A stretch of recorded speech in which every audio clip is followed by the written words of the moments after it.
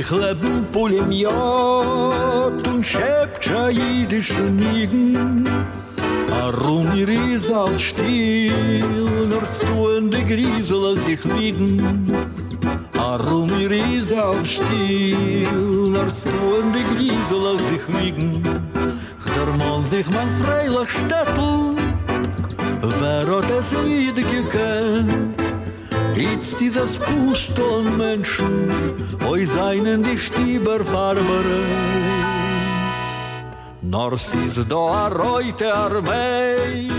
Welcome to Proles of the Minyan Davening After Dark, the very first official Proles Minyan Dad episode coming at the patrons. Thank you to all our lovely patrons. We love you. Yeah, we love you so much. Thank you. You enable us to buy equipment and book thingies and possibly plane tickets and stuff. And hire me. Yeah. Just kidding. I'm not getting paid. But that does serve as a good a segue to the biggest piece of news. In addition to having the new patron format, we also have a new standing member of the Minyan team. So go ahead and introduce yourself. Who do we got on joining our cadre? Hello, I'm Prez. I've been on Pearls of the Round Table, so if you haven't heard that but are listening to this, go check out that. I did a really depressing episode there. It was really sad. It was really sad. It was sadder than I was planning on doing it, but somehow it ended up there. I don't usually teach that way. But I'm a professor / grad student. I pretend that I'm a professor, and most of what I do is trying to use education to help prevent revolution. Hell yeah. Hell yeah. We're all in the same boat with that. Yep, it's true. You get them a little bit older than I do, Prez. I'm teaching middle schoolers, but every step of the process. Yeah, and I'm in my university's in one of the reddest counties in New York State. Mm. So it is probably the Trumpiest Trump place I've ever been to, including where I've been in Texas. Wow. Just because they have to like push back against the dominant New York vibe, so they go extra hard. I see people with like Trump and Blue Lives Matter and like fucking IDF flags all on the same car. Oh, that's very cool car. Regularly, because it's of course New York and like half the population is Jewish. Right. Oh boy. So it's very interesting to try to educate the reactionaries too, and sometimes you could get them. Yeah, and that's, I mean, yeah, counter recruiting is obviously a very important tactical move. Mm-hmm. All right, before we go any further, Prez, are you drinking a beverage of any kind today?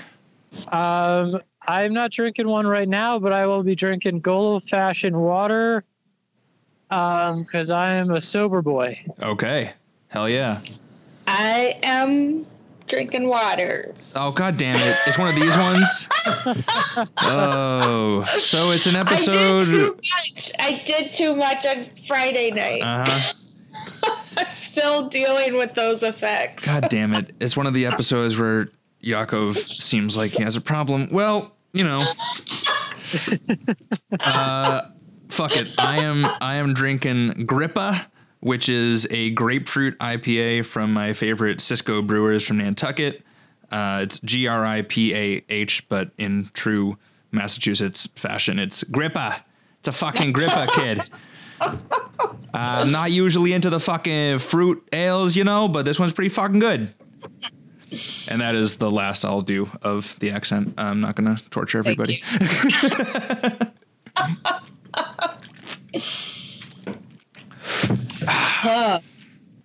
All right. So Let's get into this. This is our first dad that's officially going on the patrons feed. We did one last month that was on the like normal feed, and we're kind of feeling out exactly how to do this. But we have some questions from listeners and some of everyone's favorite quiz game, and possibly some Evil Eye, the minion. There's a lot of them. Yeah, there's a lot of Evil Eye out there in the past month, which is the minion equivalent of the Pearls of the Round Table dad seeing red. So we're gonna look at some news and views from the Jewish internet, Jewish journalism, and get really fucking angry about it.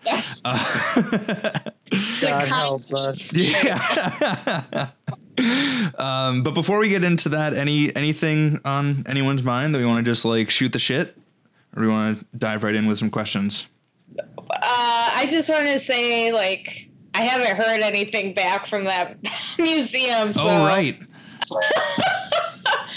I think it's done for. I don't think that letter ever existed. Yeah, no. Or if it did, it didn't say what that curator was implying. Yeah, fuck all that Do you shit. think people would just do that, Talia? Make things up Yeah. to serve counter-revolutionary purposes? What? That would never happen. Come on. Crazy. Also, I want to give a shout out to Eli. So in the Pearls Discord, we did our first ever anti-Zionist, Marxist-Leninist Jewish minyan, like an actual minyan where we prayed, we did the prayers, and then we talked about the Torah portion. We did that yesterday. It went really well. So shout out to them for coming in and Hell yeah. praying with me. I really wanted to get up in time, and then that didn't happen. Next week, I'm going to try. Yeah.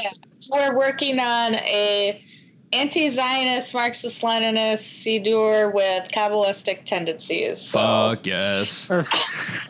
if anyone wants in, I think you have to join the Patreon. Which is also highly recommended. It's a great space. But I guess most of our patrons are probably also Pearls of the Round Table patrons. But if you're not, you should be, because it's great. Mm-hmm. And that's also where we hang out online. So yeah.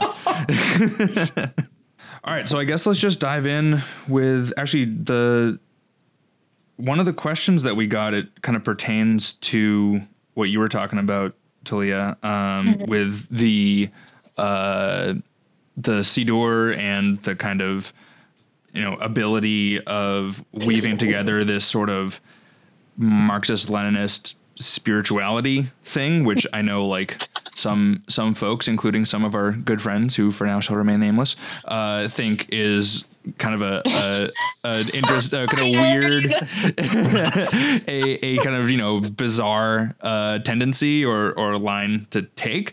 But we got a question specifically about, hang on, let me find it exactly.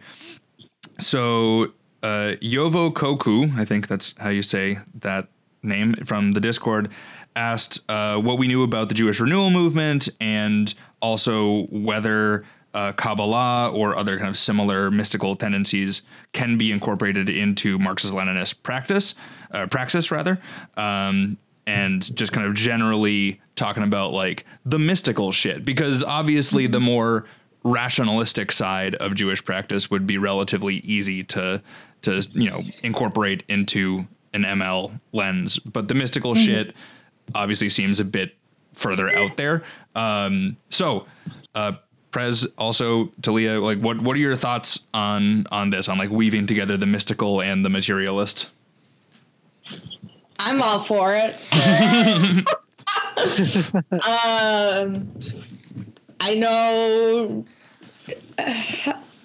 I find it very rewarding just knowing that there's just some things that are unexplainable.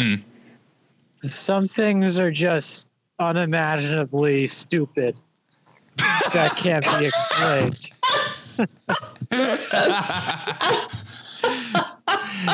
Yeah, so actually, Prez, since this is your first time on the show, I guess because I know that we've talked off mic about this, because you come from a very kind of different angle on Jewish life and Jewish identity than either Talia or myself. So do you want to just kind of give your little intro spiel and then maybe tackle this?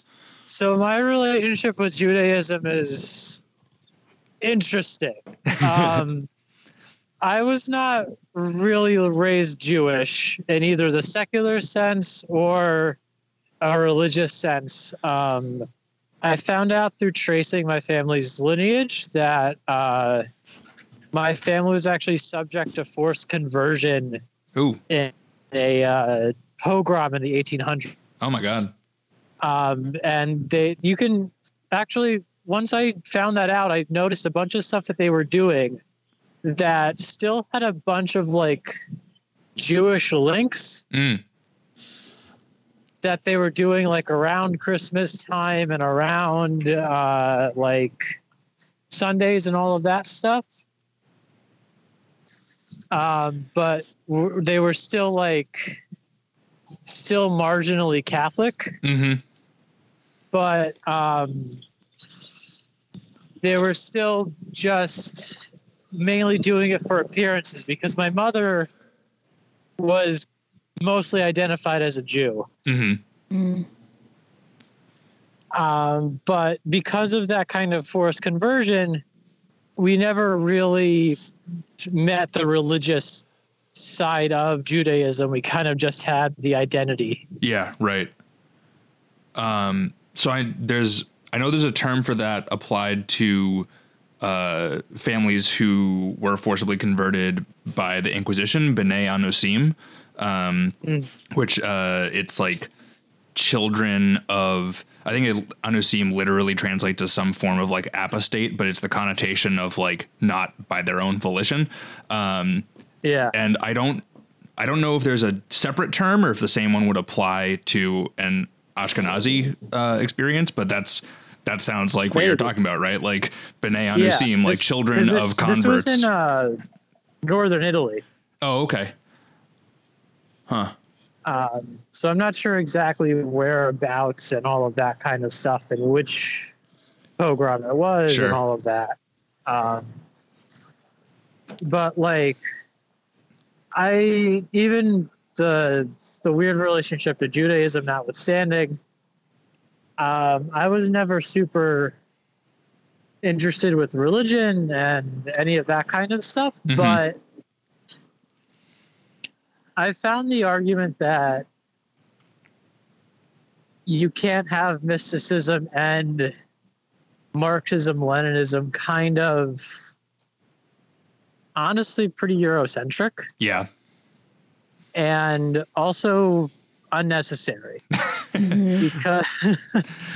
Because what is the mysticism explaining? It's explaining like the really stupid bullshit that you're encountering in your everyday life. Yeah. Like, man, it's so weird that I ran into you 2 days in a row. Or like some other kind of really goofy stuff that doesn't have a material explanation, that it's not particularly harmful if there's a mystical aspect to it. Mm-hmm. Whether or not that's true, it's not really up to me to decide. Right. But they're not incompatible with each other. Mm-hmm. Yeah. Because then, especially once you get to like Chinese Marxism, especially in the 60s and before, yeah, that was very inclusive of like mysticism. Yeah, right. And then also there's like Ali Shariati's Islamic Marxism in the early days of the Islamic Revolution, before it kind of centered on what would become the kind of, more Islamist state ideology of the Islamic Republic. But in the early days, Islamic Marxism was a huge force within the Iranian Revolution. So yeah, like we have definite historical examples of religious Marxist movements, not just existing, but like serving a material function, especially among like, among the peasantry, particularly in both of those examples with the Chinese Marxism and Islamic Marxism in Iran were both ways to mobilize the peasantry, which, I think you're right that this kind of hard insistence on like, atheist communism, atheist socialism is the same sort of, I don't want to equate it too hard, but I think it follows a similar line of reasoning as the sort of, orthodox Marxist line that discounts the revolutionary utility of the peasantry. Because then it also just assumes that they're believing in this stuff because they're kind of stupid. Yeah, exactly. Right. Yeah. It's this assumption of like the backwardness, and, like, oh, they're being tricked. And that's really not, that's such a vulgar analysis of what religion is and what function it serves. And it's a very Christian normative version of like what is religion, right? Yeah. And like, because like outside of hegemonic Christianity, religious affiliation serves several discrete cultural roles and like forces within your life besides theology, Oh, and like even with hegemonic Christianity, it's not everyone else's fault that the church was used as an oppressor. Yeah, right. Yeah. For hundreds of years now, it's been used, like, even if we were just going to take it from the 1500s onward, it's been 500 years of just being used to colonize and destroy countries. Yep. And people.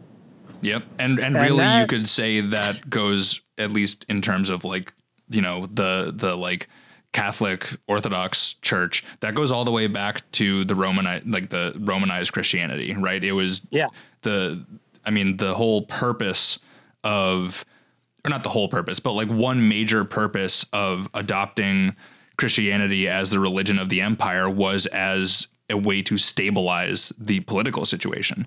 It was very clearly, wrapped up in like, secular, like political matters. But every kind of religious movement that is like, so yeah, I guess that's the thing. Like every religious movement is reacting and moving through and intertwined with other material conditions. It's not necessarily always, going to be the enemy of a proletarian struggle because of that. Yeah. Very true.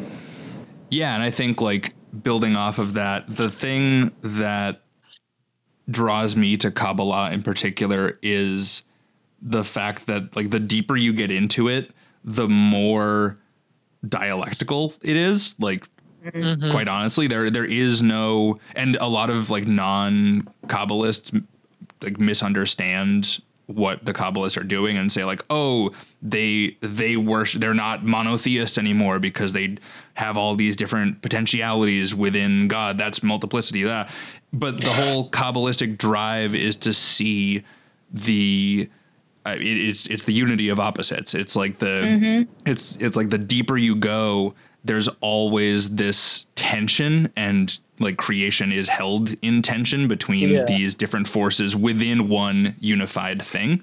And so like it translates really easily to a dialectical understanding of things because it is a dialectical understanding of divinity. Because I forget where I was reading this. I think it was Gershom Scholem who was like the first person to really study, or the first Jewish person to really study Kabbalah as like a subject worthy of scholarly inquiry. And he was talking about how for most people you have, if you have a monotheistic religion, you have the problem of evil, because how could this one divine being that you worship cause suffering, right? And if you have, but if you have more than one God, then you don't have that problem. You could just be like, oh, that thing over there, that God or that demon or whoever is the source of evil. but that leaves the problem of like tracing creation back to some kind of source, which is this kind of consistent theological drive across various cultures. And he makes a joke that no one's thought of the option of actually the unitary God is evil, which is, I think, pretty fucking metal. But like,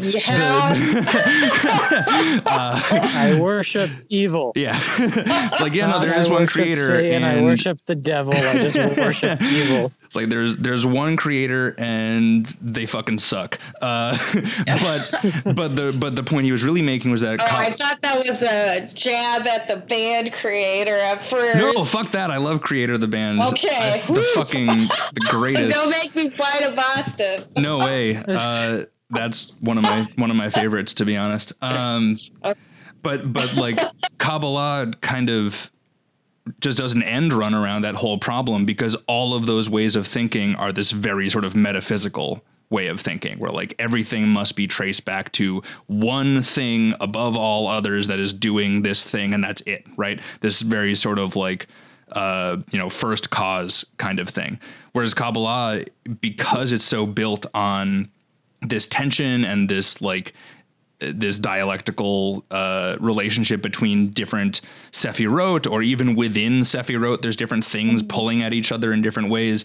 It has this really interesting way of resolving a lot of theological issues that I find just like fascinating. Even before I started getting into Jewish practice, I just liked learning about it as kind of like a mythology thing. But like, I don't know, mythology is fucking fun. I kind of hate the word mythology because it's always used to sort of delegitimize religious practices of, polytheistic peoples. But like, the shit's fucking cool. Why not weave it into what we do? And especially given that this like theological frame we've been given by tradition is already dialectical. It just translates really easily, I think. Mm-hmm. And I mean, obviously there's an ethical component too. Like Tikkun Olam has been watered down consistently for like Tikkun Olam means vote Democrat or some bullshit. But like vote blue no matter who. Yeah, right. Tikkun Olam. Vote with your feet by going to the polls. Oh God. How can you hurt me from so far away?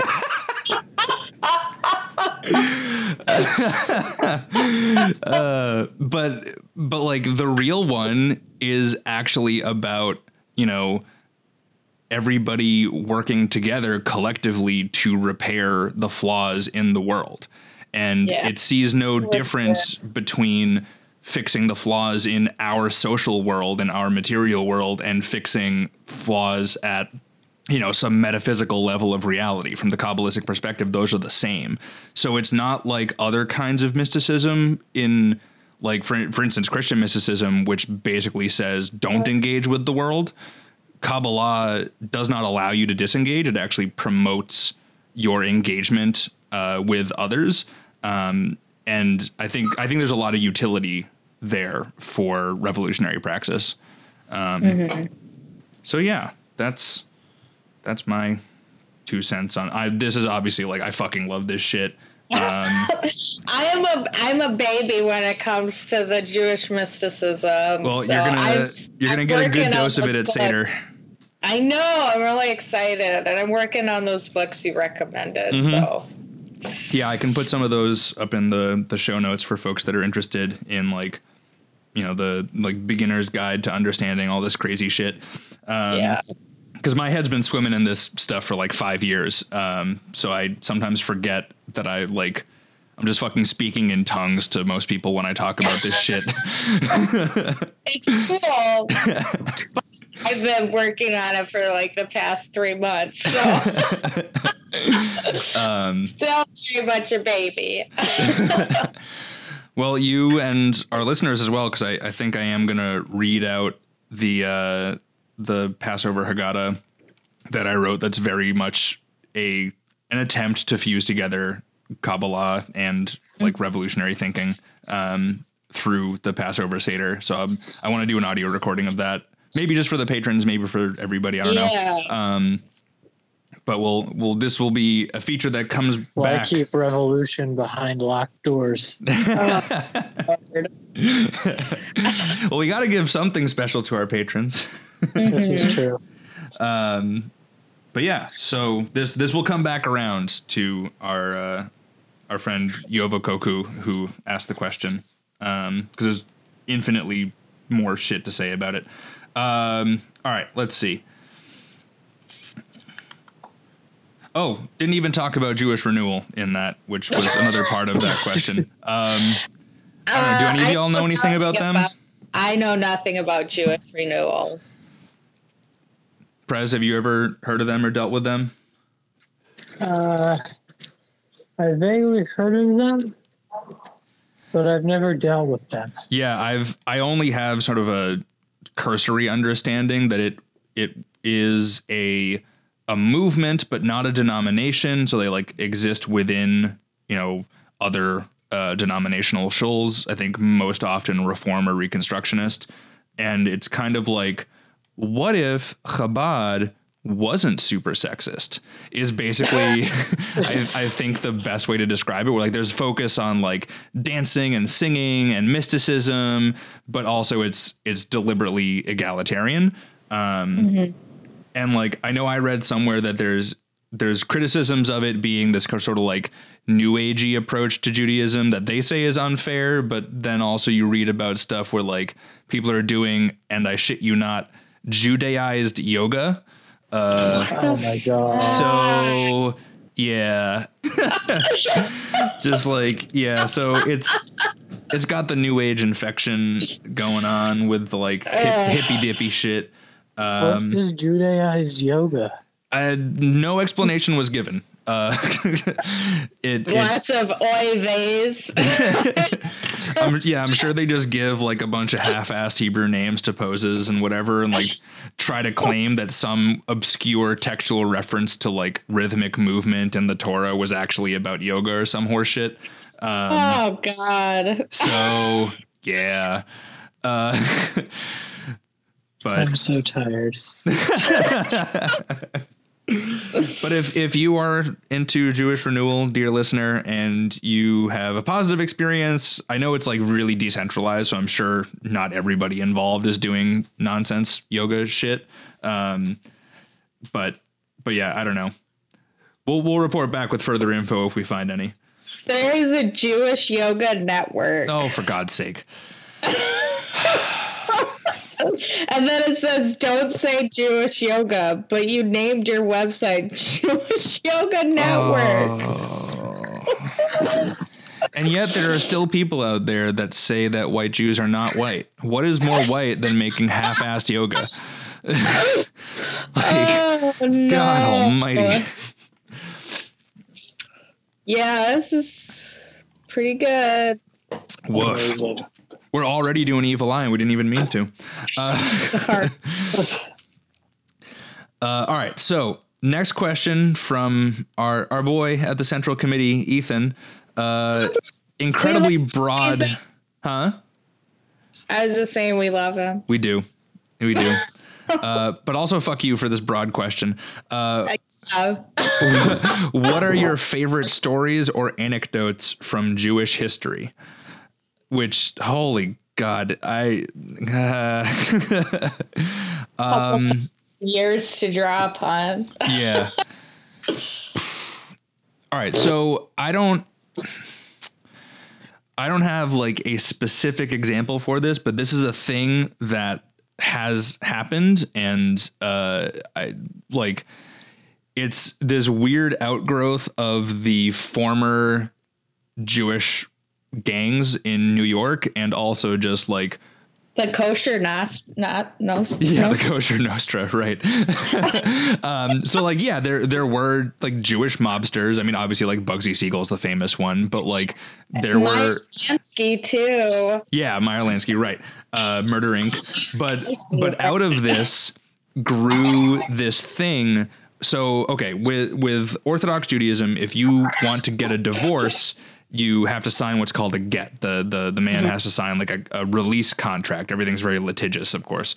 And so in in Orthodox or Hasidic communities, sometimes, the husband will not want to give his wife a get, which again is the document that you need to get a divorce.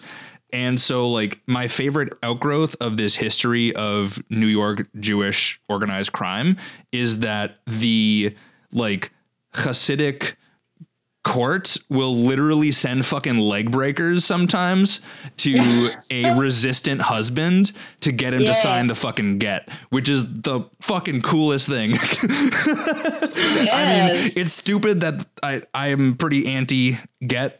Just like, I think it's fucking ridiculous that, the woman can't divorce just like at her whim, because what the fuck? Mm-hmm. But the idea of having, a couple of Orthodox leg breakers show up at some asshole's house because he's trying to be a dick about divorcing his wife who he treats like shit. I like that image. It's fun. Cause fuck that guy. He should get his legs broken. Yeah. So that's an anecdote. I don't know, Talia, what do you got for a Jewish history anecdote? Oh fuck! I was gonna read that one with the Soviet army shows up. Okay, this is from the book "The Liberation of the Camps: The End of the Holocaust and Its Aftermath." To the extent that we can access the Red Army's views, it is through memoirs and letters. Vasily Gromadsky, an officer of the 60th Army, offered this description. I realized that they were prisoners and not workers, so I called out, "You are free, come out." They began rushing towards us in a big crowd. They were weeping, embracing us, and kissing us. I felt a grievance on behalf of mankind that these fascists had made such a mockery of us. It roused me and all the soldiers to go and quickly destroy them and send them to hell. Georgy Ilisvetsky, another of the first Soviet soldiers to enter the camp, admitted in 1980 that my blood runs cold when I mention Auschwitz, even now. He described the liberation in dramatic detail. When I entered the barrack, I saw living skeletons lying on 3-tiered bunks. As in fog, I hear my soldiers saying, "You are free, comrades." I sense that they do not understand and begin speaking to them in Russian, Polish, German, Ukrainian dialects. Unbuttoning my leather jacket, I show them my medals. Then I use Yiddish. Their reaction is unpredictable. They think that I am provoking them. They begin to hide, and only when I said to them, "Do not be afraid. I am a colonel of Soviet army and a Jew. We have come to liberate you." Finally, as if the barrier collapsed, they rushed towards us shouting, fell on their knees, kissed the flaps of our overcoats, and threw their arms around our legs. And we could not move, stood motionless while unexpected tears ran down our cheeks. God damn. Yeah, dude. Fucking amazing. So you reminded me of one that stuck with me from Revolutionary Yiddish Land. So I just pulled that up, another little anecdote. This is from before World War II. This is from where's it from? From Sarajevo. And she was a girl at the time, a woman named Hannah, just like recalling an interaction she had with a local Jewish communist. Mm-hmm. Around that time, one Friday, Hannah was carrying on the way to school a big dish that her mother had entrusted to her, a Shabbat bread prepared in the Sephardic style, which she was supposed to take to the baker's for cooking. She saw her maths teacher coming towards her, a Jewish man whom she knew to be a communist, good-looking, well-dressed, whom all the Lycée girls were a bit in love with, and she herself liked a lot. It was raining, and the teacher wore a trench coat and carried an umbrella. As a shy and awkward adolescent, Hannah felt terribly embarrassed and stupid coming down the road with her baking dish towards the young and handsome math teacher. He felt this, she says, and made an unforgettable gesture, taking his umbrella in the other hand and raising his hat to greet her, without the least irony, just to show me that he respected me as a person. A pedagogic gesture, if you like, but only a communist could have done this. At that time, things were simpler than they are today. That kind of simple humanity was more or less synonymous with communism. The young teacher joined the resistance and was killed by the Nazis. His portrait is in the Sarajevo Jewish Museum, and he is remembered there as a hero. Yeah, Fuck yes. dicks with me a Oh lot. my God. That's why I try to, as communists, we should always be kind. Yes, absolutely. I think about that a lot. Yeah, I mean, because we represent, like, not just ourselves, but we represent, like, this whole ML community. Yeah, we represent the movement. Yeah. I think about, I was reading that when I was in grad school to be a teacher, and it just, like, hit me so fucking hard because I tried, that's, like, my number one thing is to make sure my students know that I respect them as, like, full human beings, even if they, you know, even the ones that frustrate the hell out of me. I try my best to never, you know, treat them as anything less than a human being. And it's my biggest frustration when teachers infantilize students. Because, like, I teach middle school. They're not fucking infants, you know, and even infants, fuck that. Like, people treat kids really fucking weird, and it gets me all fucked up. But that anecdote is just like, yeah, that simple sort of human respect is so critical. Yeah, it is. The only other anecdotes I can think of are all, like, kind of goofy ancient world shit. So, like, the Romans called the Jews atheists because they just couldn't get it through their head that you could only have one God. They just, like, didn't know what that was like. Like, wait a minute. So, like, you don't worship the emperor or any of these other things. And so their consistent, like, slander against us was as atheists, which I think is really funny. Yeah. And then whenever they tried to figure out, okay, so, like, which one do you worship? And sometimes it was Zeus because they figured, like, oh, it's the most important one. But there was a steady, like, stream of thought within the Greco-Roman world that we all just worship Dionysus because of how important wine is to Jewish rituals.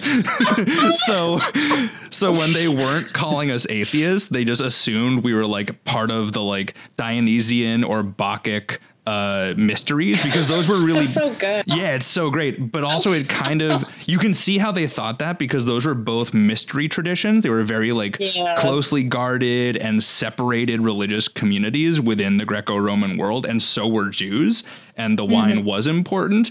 But the idea of, like, a bunch of Orthodox Jews now running down the streets naked in a Bacchic festival is the funniest thing I can possibly think of.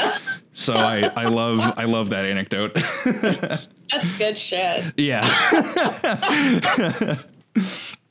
Ancient and medieval misunderstandings about Jews are pretty fucking funny. Sometimes horrible, but, like, pretty funny. Yeah. I have another one. Yeah. This also takes place during World War II, and I know I kvetch a lot about how we focus, Jewish circles, we focus a lot on World War II, but a lot of cool stuff that Jews did happen. Yeah, we focus on the wrong parts. So I'm fine with, like, the cool parts. I like where we combat fascism. Yes, stuff. those parts. I like those. So I really like the story of there were a group of Jews that were rounded up outside by a bunch of Nazis, and they were about to be shot when one of them starts singing Mir Valze Eberleben. Yeah. Yeah, Mir Eberleben. Valze Eberleben. Hell yeah. Means we will outlive them. I love this fucking story. And they just kept on singing it, and I think they ended up not being shot. No, they got shot. Fuck! No, but if I remember right, it was like a Masada moment, like survived it. Huh? Right, there was one survivor, or someone witnessed it and carried that. I think actually the soldiers brought the story back, like the Nazis, because if I remember right, and I don't know, listener, correct us. There's probably like 10 versions of the story, but the one that I heard is that the group they had rounded up was a like an acting troupe or like some sort of like, you know, like performance group. And so they were like known for singing, and they asked them to sing I think like a German folk song, and to the tune of that folk song, they started singing "Wir wollen sein Überleben," and the fucking Nazis couldn't get them to shut up. They just like wouldn't stop. But if I remember right, the story was brought back. Maybe there was one survivor, because I don't know how the Nazis would have known the Yiddish. The words, yeah. Because even though Yiddish is a Germanic language, it's pretty distinct from a lot of modern German, to the point that like it's not always mutually intelligible. I don't know. But yeah, like whatever version happens to be the truth, I fucking love the Wir wollen sein Überleben story. Yeah. It's great. There's also a cool queer Yiddish folk group called Sibylla that does a dope rendition of that. That's apparently that's the outro music this time. And they sold patches of Mir Valens Überleben, which I have on my battle jacket. I'm very jealous. I haven't done yet. They're good. It's good shit. I have definitely thought about getting a Mir Valens Überleben tattoo under my collarbones. I am going to get that across my chest. Hell yeah. And then, I saw it on Twitter. Someone had done that, and then underneath it is Leviathan and Ziz, I think, ripping the Nazi flag. I saw that. There's a t-shirt for that too from the artist. I just want that on my body. Yeah, no, the artist who did that, which I guess I'll track down and put that in the show notes. But yeah, they have an Etsy with that. It's like you can have it as a shirt. I think they do tote bags too. But it's a fantastic design. Yeah. Let's see. I love it. Oh, just I don't know. It's Martin Luther King Day, and I teach. I've made it a point to work in civil rights lessons, even though I teach about the ancient world. And my justification is like, once you translate something, it's not a primary source. So we're going to look at primary sources from the civil rights movement. But really, it's just an excuse to teach it because it's fucking important. And people always talk about the fucking Heschel or whatever. But so if we're going to talk about, white Jews that took part in the civil rights movement, not to mention, the Black Jews that were involved on the front lines as part of the Black community. Yes. But if we're going to talk about white Jews that took part in the civil rights movement, then we should be talking about the fucking freedom riders who got their ass kicked and actually fucking sacrificed themselves and like did what it really means to be a white ally and put your fucking body on the line. Yeah. We should be talking about the two the two activists who got murdered along with a Black Goyish comrade, Andrew Goodman and Michael Schwerner. They were part of the Congress of Racial Equality, and they were participating in the Freedom Summer campaigns, which were super, super fucking important to like bringing the civil rights movement into the national eye. And they, along with their Black comrade, James Chaney, were murdered. And they were on a voter drive. So trying to register Black folks in Mississippi, register them to vote. And they were killed by some fucking racist, reactionary pieces of shit. So, like, if we're going to celebrate, because it's been all over fucking everywhere, people talking about, Heschel marching with MLK. And, like, we've talked about that and how people fucking fetishize it on the show before. But, like, if we're talking Jewish anecdotes on Today of All Days, we should be talking about those two guys. Because they did the real shit where you don't just march in the fucking March on Washington where it's fucking safe. What Malcolm X called the farce on Washington, because it was so defanged from what it was originally supposed to be. Like, people forget that it was supposed to be. Yeah, it was supposed to be the March on Washington for jobs and freedom. And like, Malcolm X is famous for talking about like you had, all these thousands of people marching on Washington and you didn't take over the city. You just went. Malcolm X did that. Yeah, like you just went there and listened to some speeches and went home. The fuck is wrong with you? And like that's all Heschel did. That's his version of praying with your feet. These two kids, Goodman and Schwerner, you know, they went and prayed with their feet by trying to materially impact things. You know, trying to register people to vote who had been disenfranchised for 100 fucking years, and they paid the price for it. That's who we should fucking honor. So that's my big civil rights Jewish anecdote. Shout out to Goodman and Schwerner. Fucking, we should all learn from them and their bravery. Yeah. Definitely. I'm getting upset. God damn it. Teaching these lessons is brutal. It's like I have five classes, and like whenever we do the Fred Hampton episode, I'm literally crying by the end of the day. I just fucking can't. I can't fucking do it without just breaking down. But He's a good comrade. hell yeah. Much love always to my man Fred. All right, let's see what else we got here. Okay, so this one, actually, we kind of touched on it at the beginning of the episode, but Yovokoku asks again, when it comes to educate, agitate, organize, what are some of your favorite examples of Jewish communities living up to this? And as far as the educate part, that's literally what all three of us do. Yeah. This is what that podcast is for. Yeah, because Prez, you're a college professor / grad student, right? Yeah. Yeah. And then Talia with the library and me, middle school teacher. Like, obviously education super important. Yeah. I don't know if Tim has actually fully decided on this, but he was talking to me the other day about possibly pursuing going to school to be a teacher as well. So like Trolls of the Minion really fucking into the educate portion of the educate, agitate, organize end of things. Like, if you look at any successful revolutionary movement, if it's the Black Panthers, if it's any of the movements in China or Vietnam or the Middle East or Central and South America, or hell, even Europe, and with their marginal success, they all had massive educate portions. Yeah, definitely. Like it's not just going out, throwing a few petrol bombs and then calling it a day. And it's not well, no, we're just not anarchists.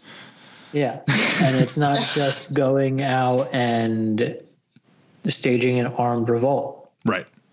And you have to be able to get the support of the people. And to do that, you have to be able to convince them that our way is the right way.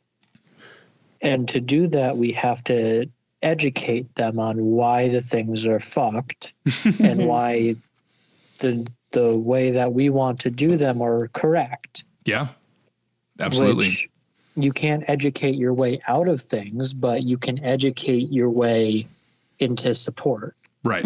Right. Because the majority of the population isn't going to be fighting. Right.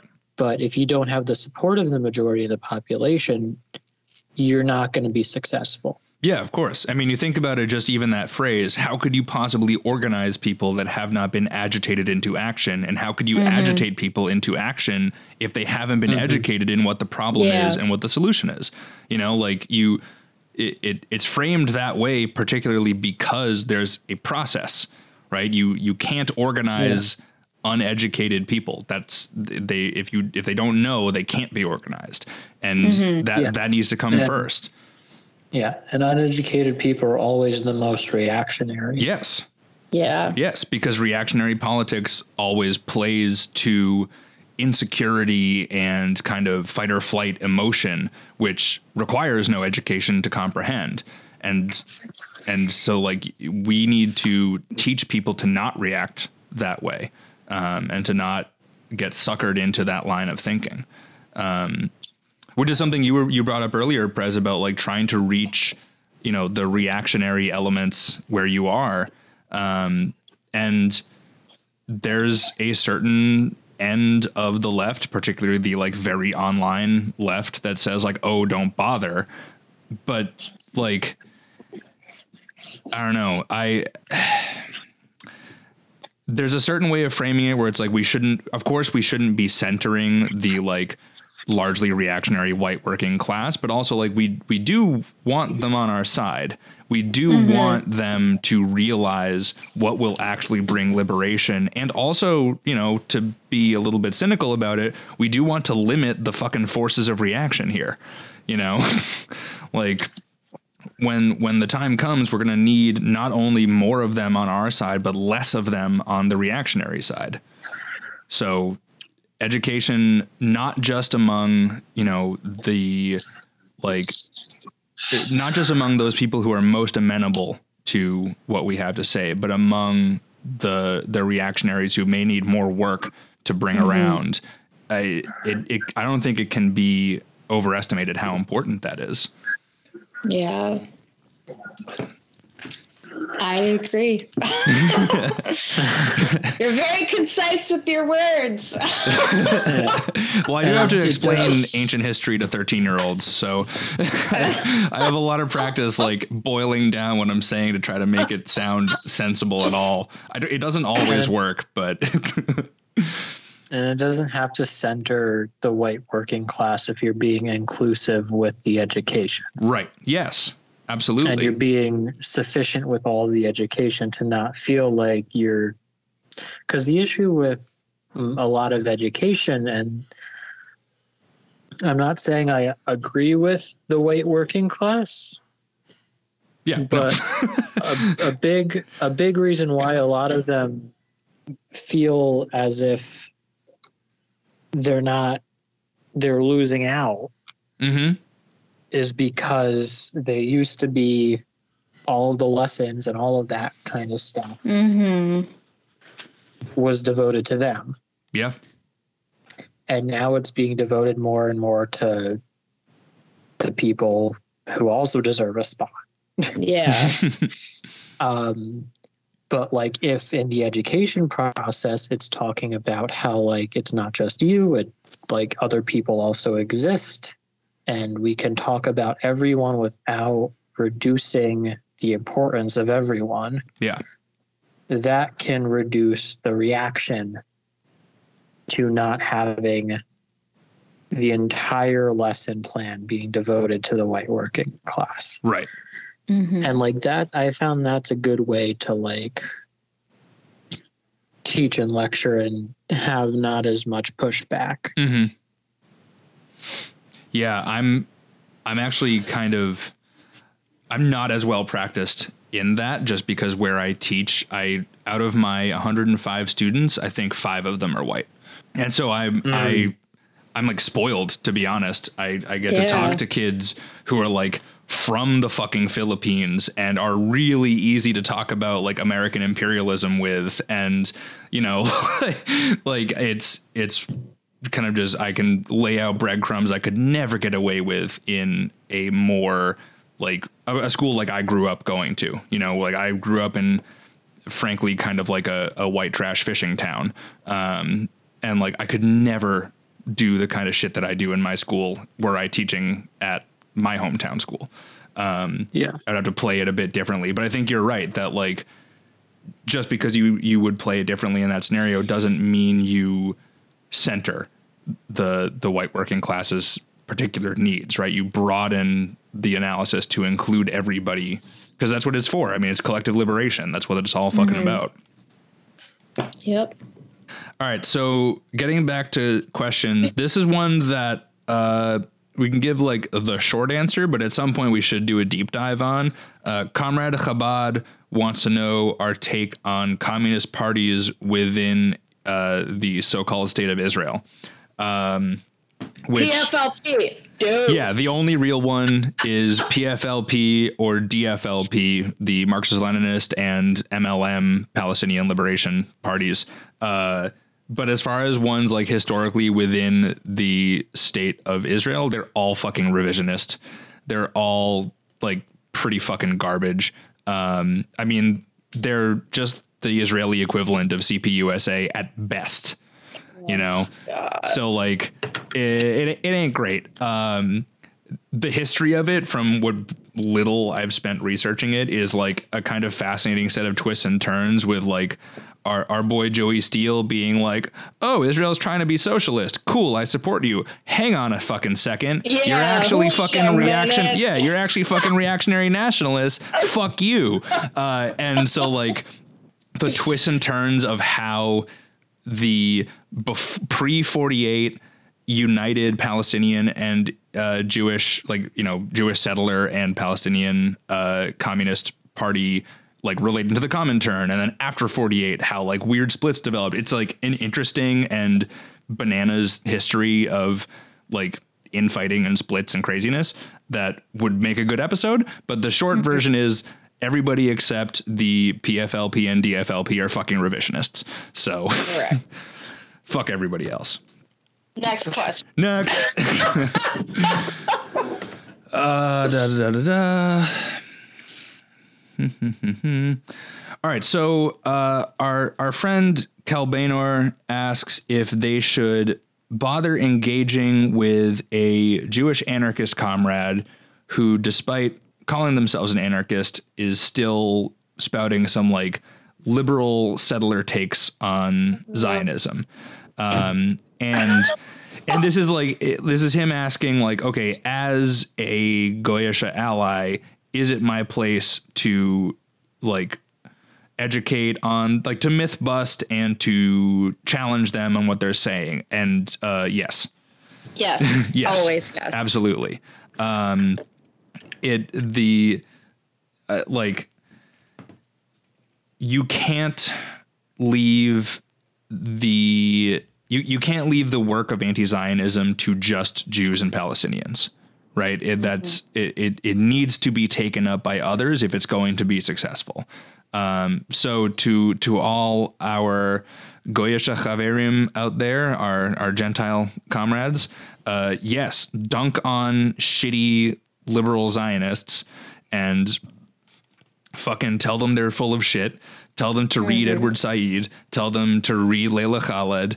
You know, tell them to read the works of fucking Sephardi Jews. Oh fuck, I need to pull up her name. Shohat. I can't remember her first name. Ella Shohat. Ella, yeah. Ella Shohat. Zionism from the standpoint of its Jewish victims, which is a play on. Yeah. She has a great other book called Unthinking Eurocentrism. Ooh. Hell yeah! I haven't read that one. That sounds good. So good. I got a definitely legal PDF of it. If you guys want, or if you want to throw it up for our patrons. Mm-hmm. Yeah, we'll definitely include these in the reading notes. But yeah, Ella Shohat and Edward Said, like, fucking shove that in everybody's faces. I want that shit to be the new Reed Settlers, you know? Like, fucking, or even just show them JVP's website. Yes, right. Simple shit. The right place eventually. Simple shit. But yes, like, don't feel like you need to stay silent because you're not Jewish. Like, anti-Zionism is an anti-imperial struggle, and so all anti-imperialists should take it up. I think, like, there have sure been isolated instances of people's anti-Zionism going into anti-Semitism and all that, but, like, honestly, fuck whatever. Err on the side of supporting fucking Palestinian liberation. You know, like, that's the fucking goal here. So yeah, Kel, don't silence yourself. Fucking dunk on that nerd. Hell yeah. Yeah. And, like, Said is not Marxist, so his analysis is going to be limited. So I'll just put that warning out there, but he's a great start. Yeah, right. Literally coined Orientalism as a term. Yeah. So, and, like, Zionism is a political and economic structure. It's not being against people for their religion. It's not being against people for who they are. it's being against an oppressive regime. So if you are trying to like lay off of the anti-Zionism or lay off of Israel because you're afraid of being anti-Semitic, or you don't want to take up the space of Jews, like there are people in Israel who aren't Jewish. Yes. Mm-hmm. A lot of them. There are so many people who are in Israel who aren't Jewish, and even the ones who are Jewish don't necessarily agree with what it's doing. Right. Mm-hmm. So, and also, this is the entire boycott movement is not against this. It's against the state, but it's against the structure. It's not against the people. Right. Mm-hmm. Yes. So you're arguing against what the state of Israel is doing because what it's doing is morally wrong. Correct. Yeah. So you don't have to be worried about becoming anti-Semitic. Right. Mm-hmm. Right. So just get into it. Mm-hmm. Lay it. Absolutely. Goddamn right. All right. So the last question we have is another sort of like theology related question. This is from Alexis from Adwinka Ramundi.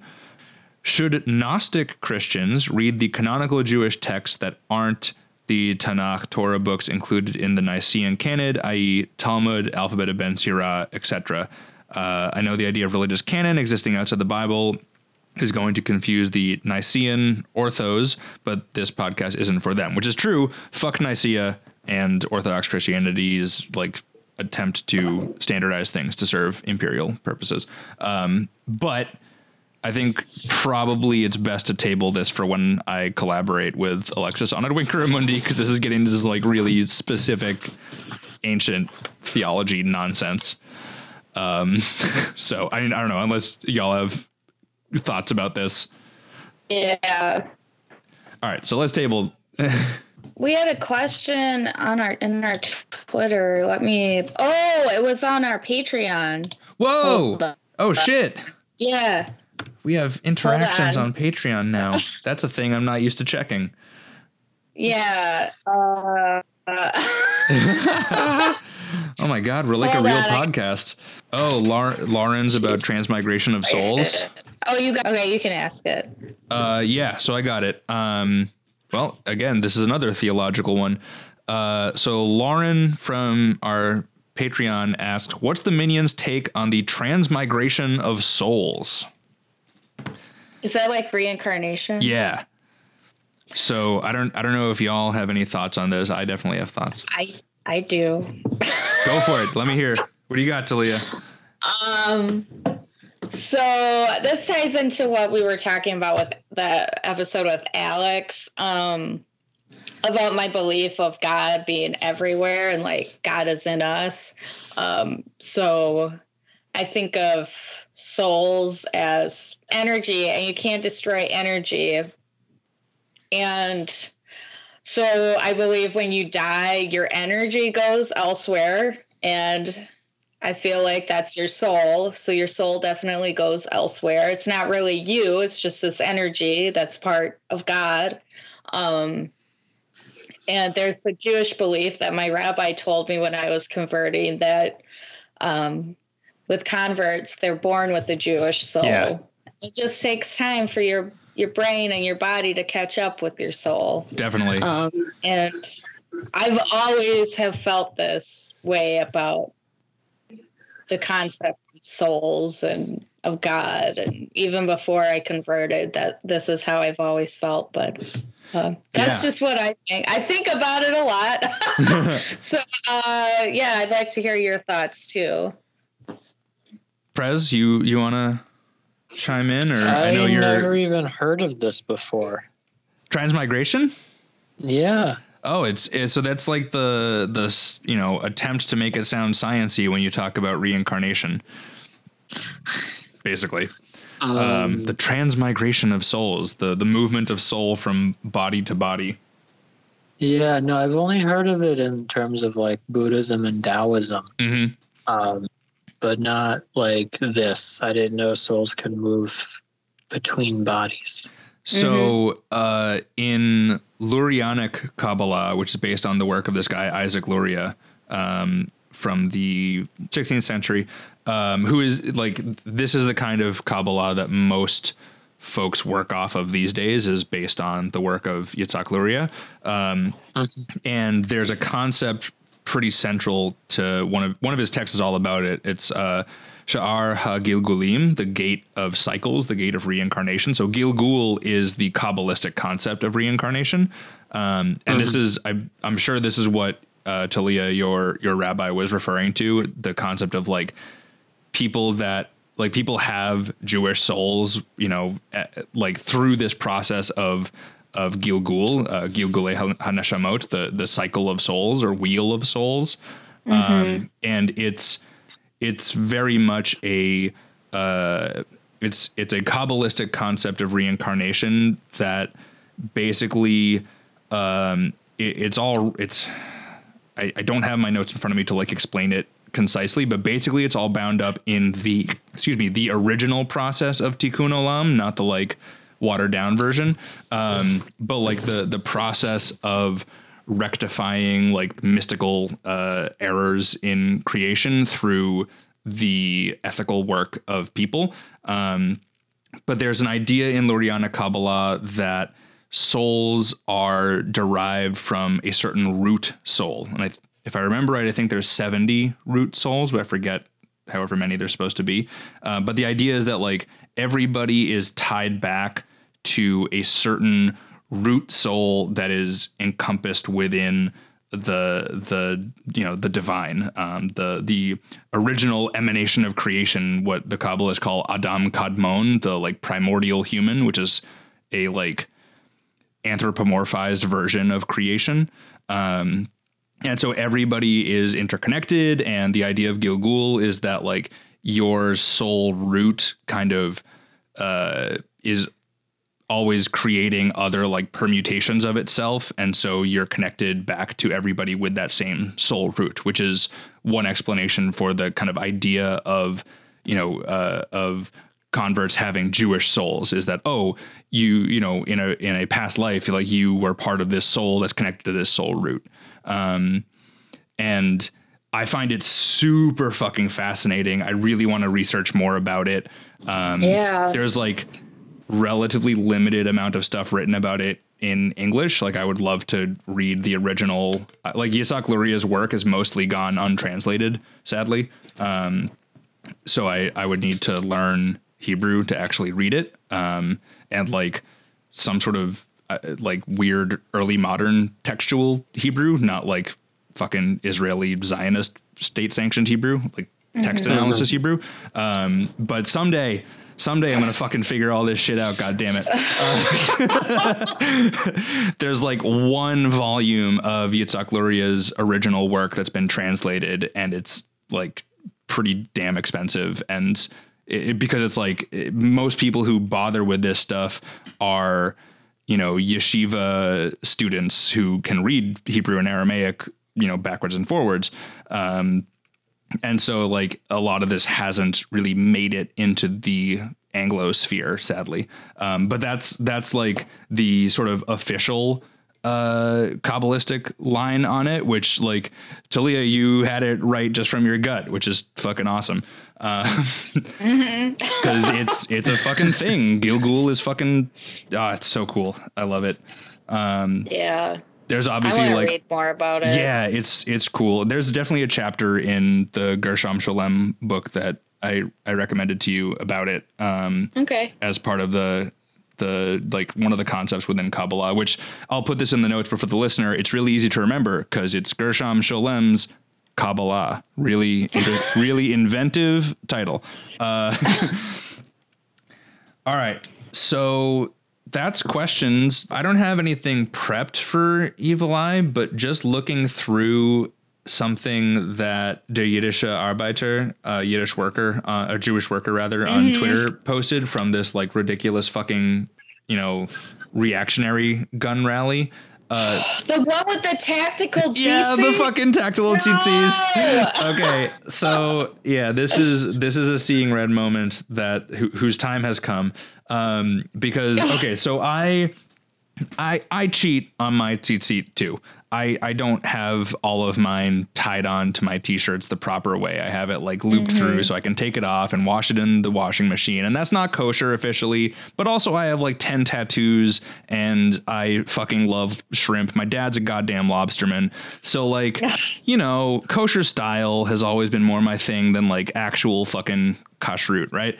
But this fucker here has clip-on tzitzis that are going into his fucking belt loops. They're not even attached to a shirt, for fuck's sake. Yeah. And this is a thing that exists on like weird fucking American proddy websites that try to do this like, you know, this like weird Judaizing, like philo-Semitic nonsense that some US fucking evangelicals do, where they'll, you know, never mind the fact that they're following Talmudic interpretations that, you know, they also like in the same breath, they'll call the Talmud the work of the synagogue of Satan. And then they'll fucking like steal all this shit that has become, oh my God, it's so fucking infuriating.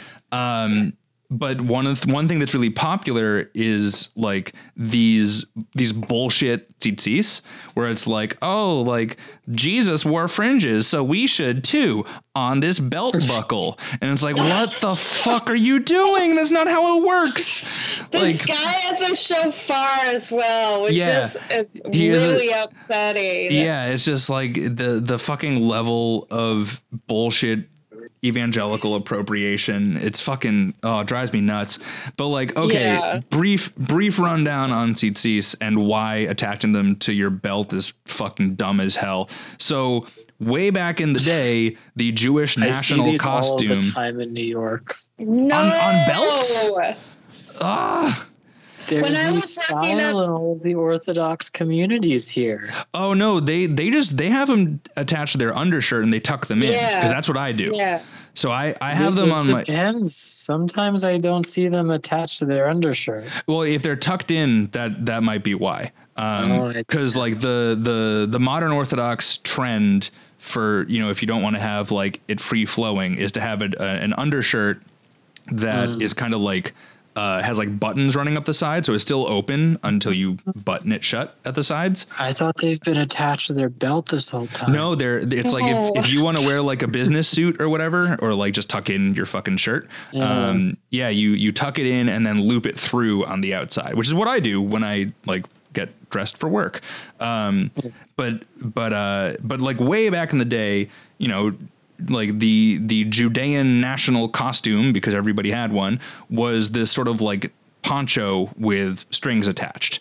And there's like archaeological evidence of Assyrians capturing Israelites and Judeans and whatnot that verifies this. So like this was how way back the national costume looked. It was a poncho, and that developed over time into what most Jews wear just to synagogue if they go, called the talit or the talis. And in modern times, Jews will sometimes have a like t-shirt variant, like I just described. These fuckers are taking talit, like the tzitzis, the strings, tzitzit in some dialects, of the strings that are attached to the talis, and they're attaching them. I've seen them. Yeah, this guy has it on a fucking like carabiner clip looking thing. Oh my God. I've seen ones. The worst one I've ever seen was on a loop of leather with two like buttons that you literally loop over your belt like you would for a knife sheath or some shit. It's so fucking goofy looking, and it completely misses the point of like how it was supposed to interact with the garment you wore originally. It's fucking wild, yo. It's so ridiculous. I'm so tired. All right, so I was looking up tzitzit to get for myself, and like I looked up like women tzitzit, and like all of these like weird Christian. Yeah, no, they're all fundy websites. I swear to fucking God. Have those, the loopy ones. The weird loopy ones. Yeah. And they're like, you can color coordinate with all of your outfits. Like, that's not the point of They're supposed to be white, damn it. Well, they can be black as well. Yes, they can. All black. But the ones that are like... those. Yeah, metal tzitzit. And like, again, I play kind of fast and loose because I got tired of my tzitzit falling apart in the washing machine. So like, I don't have them physically tied on to every shirt. I pre-tie them and I loop them through a hole in my, modified t-shirts. But on your fucking belt? God damn it. That's a fucking bridge too far. Belt loop. Ridiculous. All right. So that's the only evil eye I have on hand at the moment. There's just been so much shit. There's been so much happening. Shit. Yeah. It's ridiculous. I try not to look, so I haven't found that much. Instead, what I do is look through the diaries of Theodor Herzl and Mein Kampf. So, that's what I do to get my blood pressure up. Fuck the news. Which means, of course, that it's time for everyone's favorite quiz game, Hitler or Herzl. We're pretty close to coming up on like wearing out this game, at which point we will move on to like the expanded universe version, which is just Protocols of Zion or actual Zionists, or like other sort of like, is this I'm getting that book, and I'm getting Henry Ford's book that he had in every single Ford dealership. Damn. Oh my God. Yeah. So it's going to be like, is this a Goyisha white nationalist or a Zionist white nationalist? You decide. But for now, we're keeping it classic. Hitler or Herzl. All right. So round one. Who described Yiddish, he's Yiddish, or quote, Judeo-German, which had sense and justification only as the stealthy tongue of prisoners, end quote? That's Herzl. What do you think, Prez? This is hard. Who described Yiddish I'm going to go Hitler. Okay, so we got one Herzl, one Hitler. Talia, you got it. It is Herzl. Yeah. Well, describe it. Nobody wins in this game. Yeah, no, nobody wins. Everyone's worse. Everything's worse afterwards. But yeah, so this is from Herzl's diary, talking about the language of the proposed Judenstaat. And Zionists, I'm sorry to inform you, Herzl thought that Jews should speak German. Whoa. Yeah. Stop that? Yeah. He wasn't even a Hebraist. Like, he wasn't even down with resurrecting Hebrew. He wanted us to speak a cultured language like German. So that is this your king, you fucks? Fucking calls Yiddish the stealthy tongue of prisoners and says we should speak a real language like fucking German instead. Fuck you. Hey, did you see that New York Times picture where they decided who they were going to endorse for the president, and they have like a signed photo of Theodore Herzl? Oh God. Paper of record. What? I am shocked. Still the most insulting thing that's ever happened to me. Somebody said my beard reminded them of Herzl's. Is that person still alive? Yeah, they're my parents' rabbi. I'm still not. It was like a year ago. I'm still not over it. Yeah, it's upsetting. Okay, let's see. Round two. Who described Jews as cold-blooded, thick-skinned, and shameless? Hitler?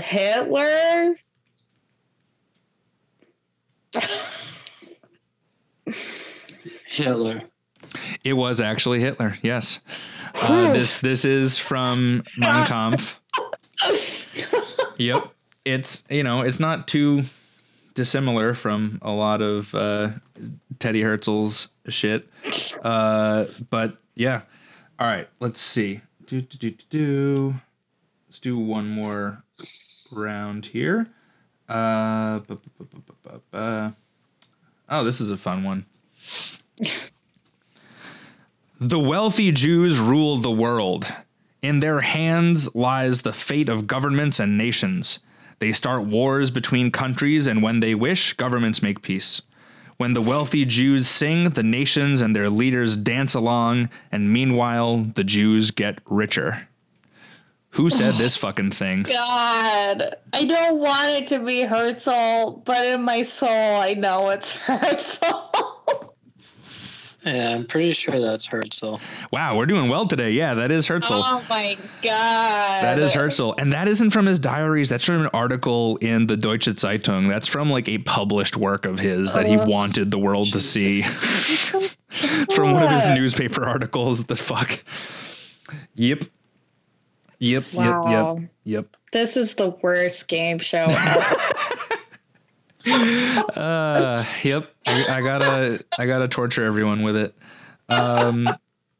Bonus rounds, because this one is too obvious to like leave it up for question. But another. Yeah, I hope it's obvious. Yeah, no. So this is another Herzl from his diaries, and it's just one of the things that, like, Kel, before we were talking about, like, yes, our Goyish Chaverim should be fighting the good fight against Zionism. And here's why, because... Oh, that's my dog. Hey, Zelda, stop it. Hey, knock it off. Hey. All right. So, back to getting fucking upset about this. It says, quote, "It would be an excellent idea to call in respectable, accredited anti-Semites as liquidators of property." This is Jewish property in Germany, mind you. Whoa. This is part of the plan for colonization of Palestine. So he says, yeah, it would be an excellent idea to call in respectable, accredited anti-Semites as liquidators of property. The anti-Semites will become our most dependable friends. The anti-Semitic countries, our allies. And then later it says, anti-Semitism, which is a strong and unconscious force among the masses, will not harm the Jews. I consider it... Yep. What a douchebag. I know, right? I consider it to be a movement useful to the Jewish character, end quote. Fucking God. So, yeah, I think... Blast that fucker into the sun. Yep. Fuck this dude. Oh my God. Fuck him. Yeah, he's worst. a monster. Yeah, and then like in another passage that, again, this is the official exhaustion of Hitler or Herzl, because a lot of the other ones are like not quite vague enough to be quiz worthy, but they're still just nauseating and disgusting. Let's see. If there should be attempts to impede the free passage of the Jews, again, to Palestine, we shall know how to mobilize the public opinion of the world, in brackets, liberals, socialists, and anti-Semites, against the imprisonment of the Jews. Then too, our diplomats will be at work. We shall make financial concessions in the form of loans and special gifts. Once we are outside of Europe, we shall put our trust in our army, our purchased friendships, and a Europe weakened and divided by militarism and socialism. Fuck this dude. What? It's the best friendship, those that you can buy. Yeah, right? Jesus fuck fucking this Christ. dude. So yeah, that's Herzl. Fuck him forever. And yeah, that's yeah. So that's Hitler Herzl. Great job, everybody. We actually played well today.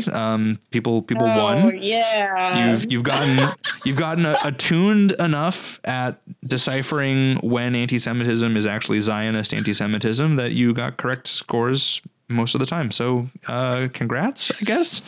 Yay. Yay. I feel like such a winner. Yep. Now I bet you wish you were drinking with me because it would feel better. So fuck you. Yeah. Sorry.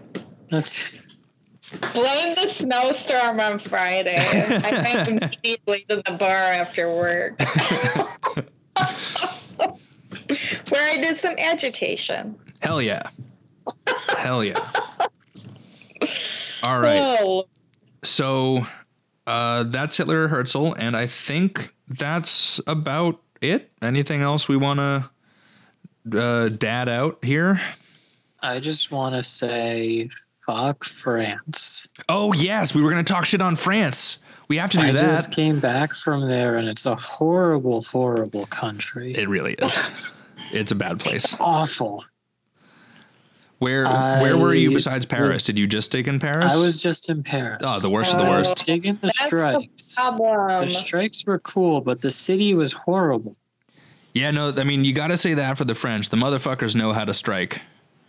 Yeah. Like, they're really good at it.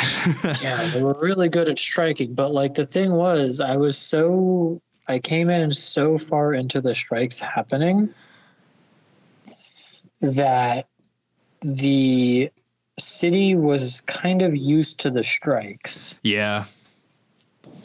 So, like, everyone knew exactly what to take to account for the trains not working, and even some of the trains were starting to work again because people were not working for so long that their strike fund was starting to not work anymore. Right. And the Macron was even made a New Year's speech saying, like, I'm not going to do shit. What an asshole. Fuck you guys. Yeah, well, he knows, like you said, that French society is so adapted to it that they'll just kind of keep on a trucking, almost as if trade unionism it can't be an endpoint in and of itself. Huh. Crazy how that works. But, like, it's a horrible fucking city. Yeah, no, Paris is awful. I lived in France for a year, and I have to say, not a great time. I never thought I would meet a city that was just as bad, if not worse, than New York. Outside of America.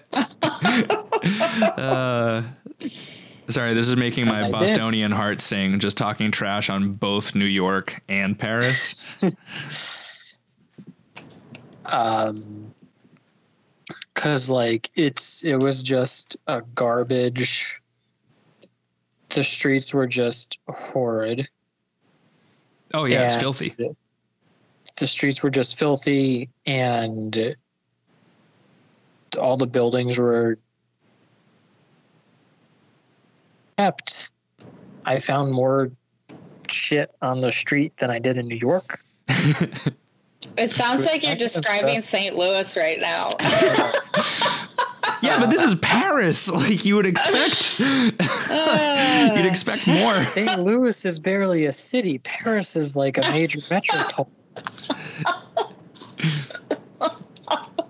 So I lived in the south of France, in Montpellier, which is it's a French barely a city. I mean, it's really tiny.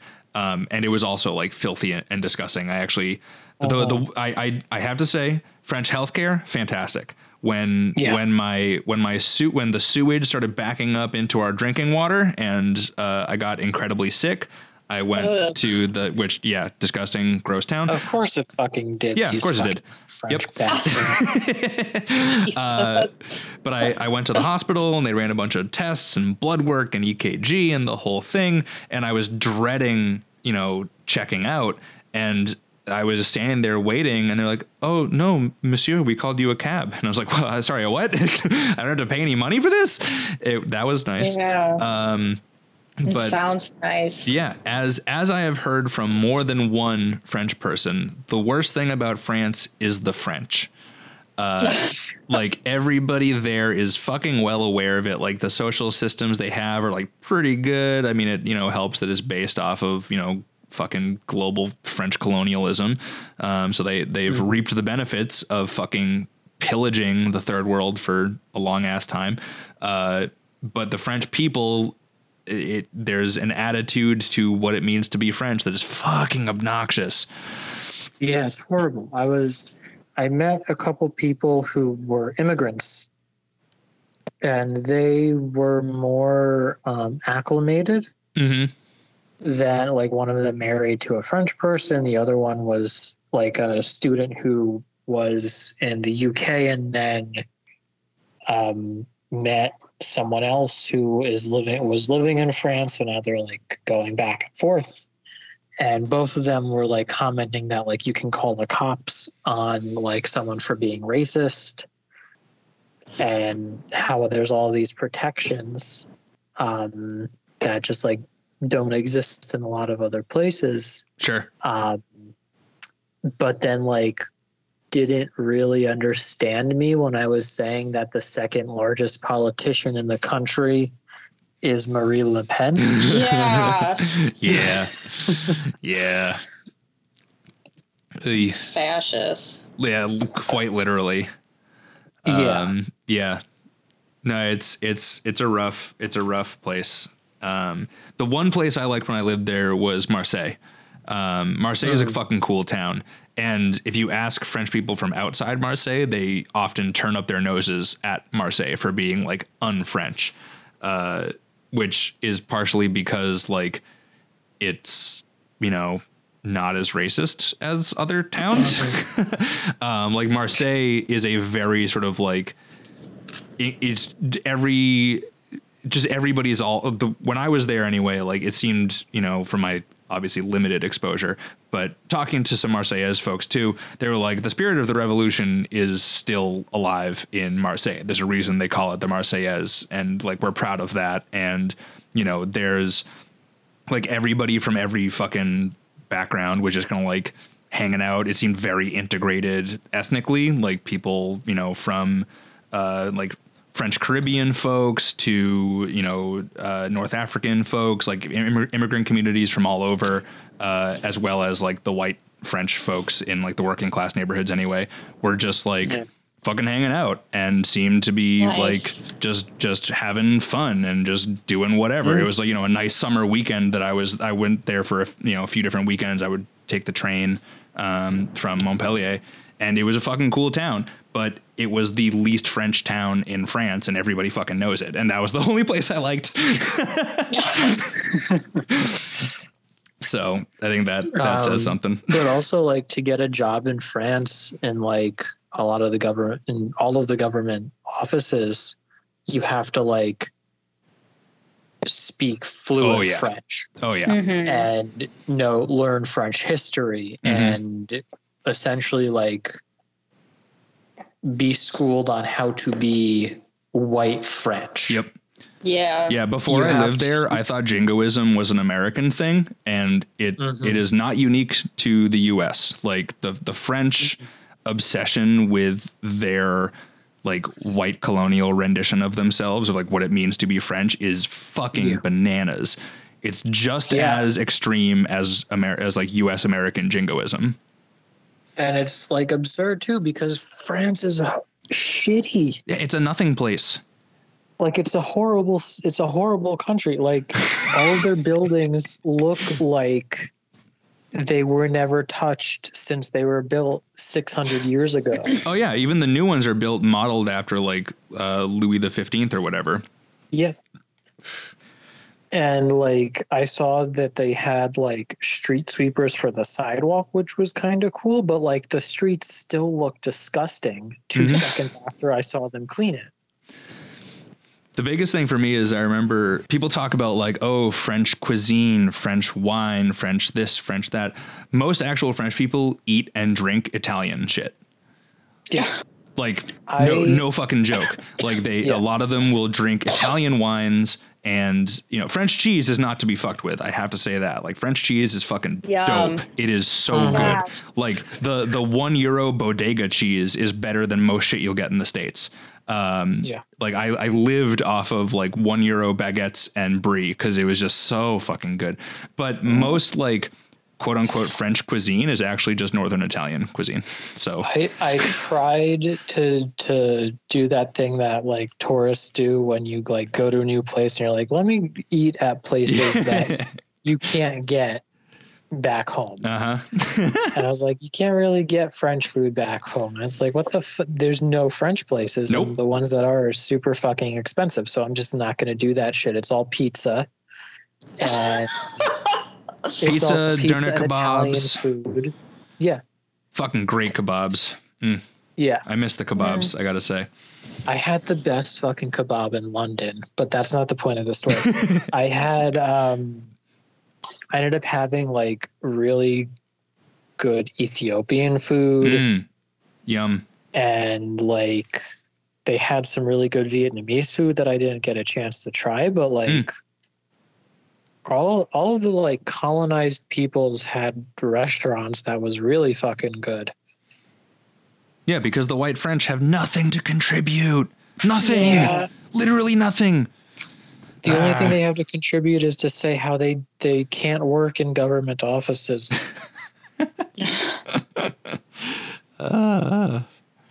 Meanwhile, they have like benefits that most people would fucking kill for. Yeah. All right. Well, that's, I guess sorry to any French comrades. Not really. I'm going to be honest. Like, I like French oi music, and actually, that's it. French punk is cool. That's the only thing I enjoy about I have France. Any French comrades listening, organize the strike so they're not just so they're not just like, oh, the trains are on strike again. Are they? No, just like that's the reaction. Organize them so it's not just, oh shit, the trains are on strike again. All right, well, because that was definitely the reaction when I was there too. I got there last week and like everyone was just kind of annoyed, but like the trains were starting to work again. Yeah. That's not a good organizing strategy. Nope. You gotta go for the gold. Yeah. So yeah, I guess that's the thing. Like, sorry for shitting on you, French comrades. You're just as much in the belly of the beast as we are. But like, yeah, France is a beast, just like the United States. Fuck them both. Death to France, death to America, death to Israel, death to it, all the fucking colonizer Death pieces of West. shit. Yes, death to the West, death to the goddamn West. And I think that's a good note to end on. So yeah, this has been the January Dad, our Davening After Dark. Thank you so much, all our lovely patrons. This literally would not be possible without you. So yeah, look forward to more shit like this coming your way every month. And we'll see you next time. I don't know if we have too much like actually officially planned out right now, but there's some moves we're making coming down the pipeline. So, keep your eyes peeled on the Twitter or the Patreon. And that's it, I guess. Anything else to say before we sign off? I love you all. Yeah. Prez, anything? No, I'm good. All right. Well, Solidarity forever. yeah, love and solidarity. Bye. Bye. Bye.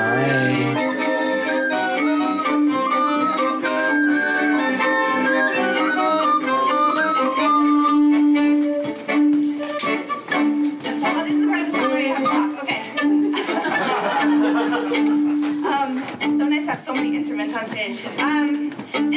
The story of this song is the story of some patches that we're selling, but they developed together with a group of different designers, and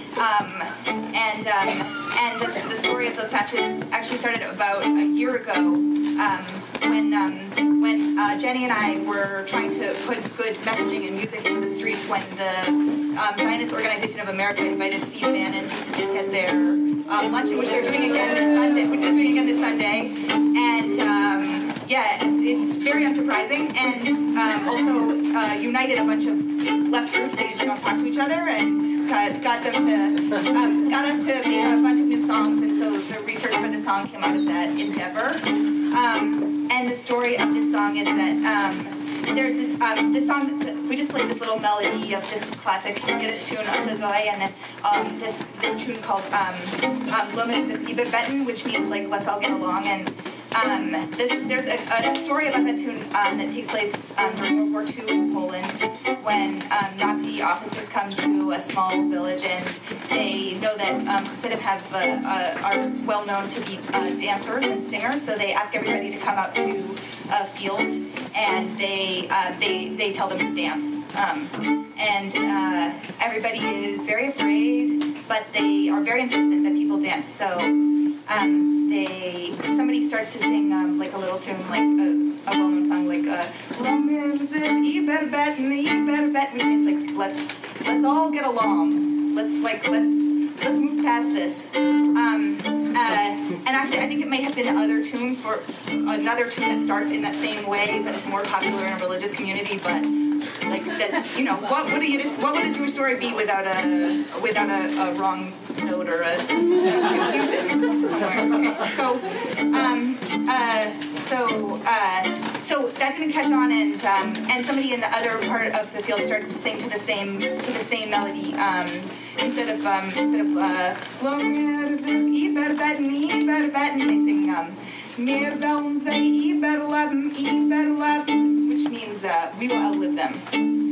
And that catches on like wildfire, and everybody starts singing and dancing until actually the Nazis understand that this is not they're not being obeyed, and something else is going on here, and they beg people to stop. And I don't think that story is apocryphal. Like, it's noted in several places.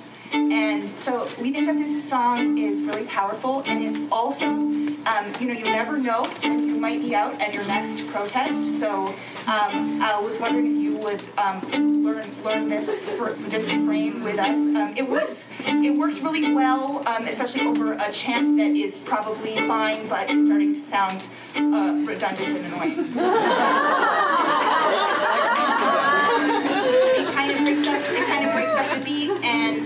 It kind of breaks up the beat, and it gives it a whole other cadence. So we'll slow down a little bit, and you can repeat after me in Yiddish to say, we'll outlive them and say, Mir wollen sie überleben. Mir wollen sie